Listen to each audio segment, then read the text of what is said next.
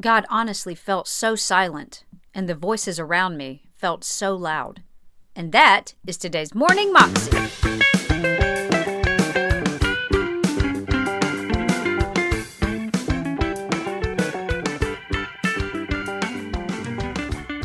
Welcome to the Morning Moxie Show. I am your host, Alicia Sharp, and today we have another testimony, and this is a Bethel testimony. And this lady felt called to go to the Congo. She wanted to go to the darkest place on earth that needed missionaries the most. So she went to the Congo, and while she was there, she experienced a lot of, things like bombings and kids screaming, just a lot of traumatic things. And so she came back home and it was experiencing PTSD and felt really hopeless that she was never going to get better. But God intervened and she's healed. Here's the testimony. I was having a conversation with Roland Baker, and I said, who needs missionaries more than anyone in the world? And he said, the Congo. Just a few months later, there I was in Congo. So we're seeing crazy miracles every day and seeing people in the most insane circumstances just crying out for God because He's actually the only one who can protect them. We started having raids in our neighborhood at night. And so we were hearing screams at night and we were hearing them make their ways down the street. About 2 weeks in was when we really started getting this, we don't know if this is ever gonna end. And I literally laid there in bed thinking, I'm gonna die tonight. You just don't know what's gonna happen. When you go out during the day, it almost feels like everyone's out to get you. I'd never felt anything like that before. Night after night of war, and then going during the day and doing the work we were doing with victims of war, just worn out physically, emotionally, spiritually, on all levels. And then I came home. At first, I thought I was okay. I was thinking, I've been through conflict zones before, I completely know what's going on here. I started feeling anxious and angry almost all the time. And so, the days turned into weeks turned into months, where pretty soon I wasn't sleeping at all. I was hearing voices, I was hearing gunshots, I was hearing babies crying.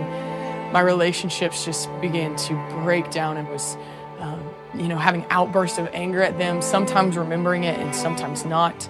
I was having absolute panic attacks where I thought I was dying. I told a few close people and I went to a counselor, and I didn't get much help from the counselor. And they had said I had PTSD, post-traumatic stress disorder. They wanted to put me on medication. And I just go, no one can help me. And when that happened is when I became suicidal. God honestly felt so silent. And the voices around me were so loud. And I was just so angry with Him. I felt like He had completely abandoned me. I felt like He had sent me into the darkest places to just see if you can make it, and leave me alone once I got out. And so I felt really abandoned. I ended up in my floor with a Bible in one hand and a bottle of pills in the other. And I just said, God, if you don't show up, I quit. I had this one moment where it was like, this actually could get better. Don't kill yourself.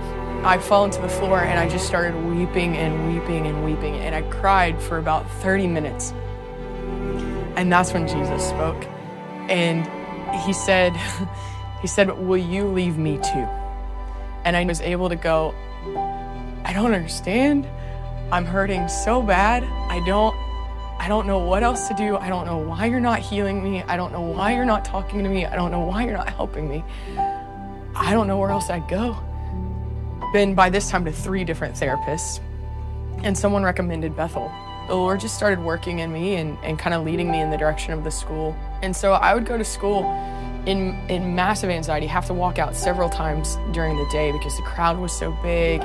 And this girl who I'd only met once or twice, she said, I had a dream and you're supposed to go to Destiny House. This girl comes over to me and she's like, I feel like I'm supposed to dance over you. Please, no, God, anything but that. Please don't put me in the middle. So I said yes, and very reluctantly I came and I just sat in the middle of the room by myself. My anxiety's running wild in that moment. I'm like, just make this stop. And as she starts dancing, it's like I felt these weights coming off my back. And I felt all the tension leave. I felt all the anxiety leave. Every single thing that had been attached to me since I had left the country was just being pulled out in that moment. And I went home and I remember telling my roommates, I think I'm healed. I think everything's gone. I've never had anxiety again. I've never had an ounce of depression again. I haven't had another single suicidal thought. I haven't heard voices. Everything that was happening to me when I came back just completely disappeared after she danced over me. I remember the Lord speaking to me right after this happened, and it was out of Corinthians, and he said, Jessica, had the powers of darkness known what I was going to do through this, they never would have attacked you in the first place. We are about to kick the devil in the teeth for everything that he stole from me. Probably about the spring, after I'd been healed a few months, the Lord began to talk to me about going back. Went in and loving it, and a couple of days in, gunshots rang out in the middle of the night. I sat there and I thought, oh my gosh, I'm not afraid. Not only is my anxiety and depression and everything gone in an area that I know I'm safe, but I can actually go back to what God's assigned me to do without any fear. It was incredible.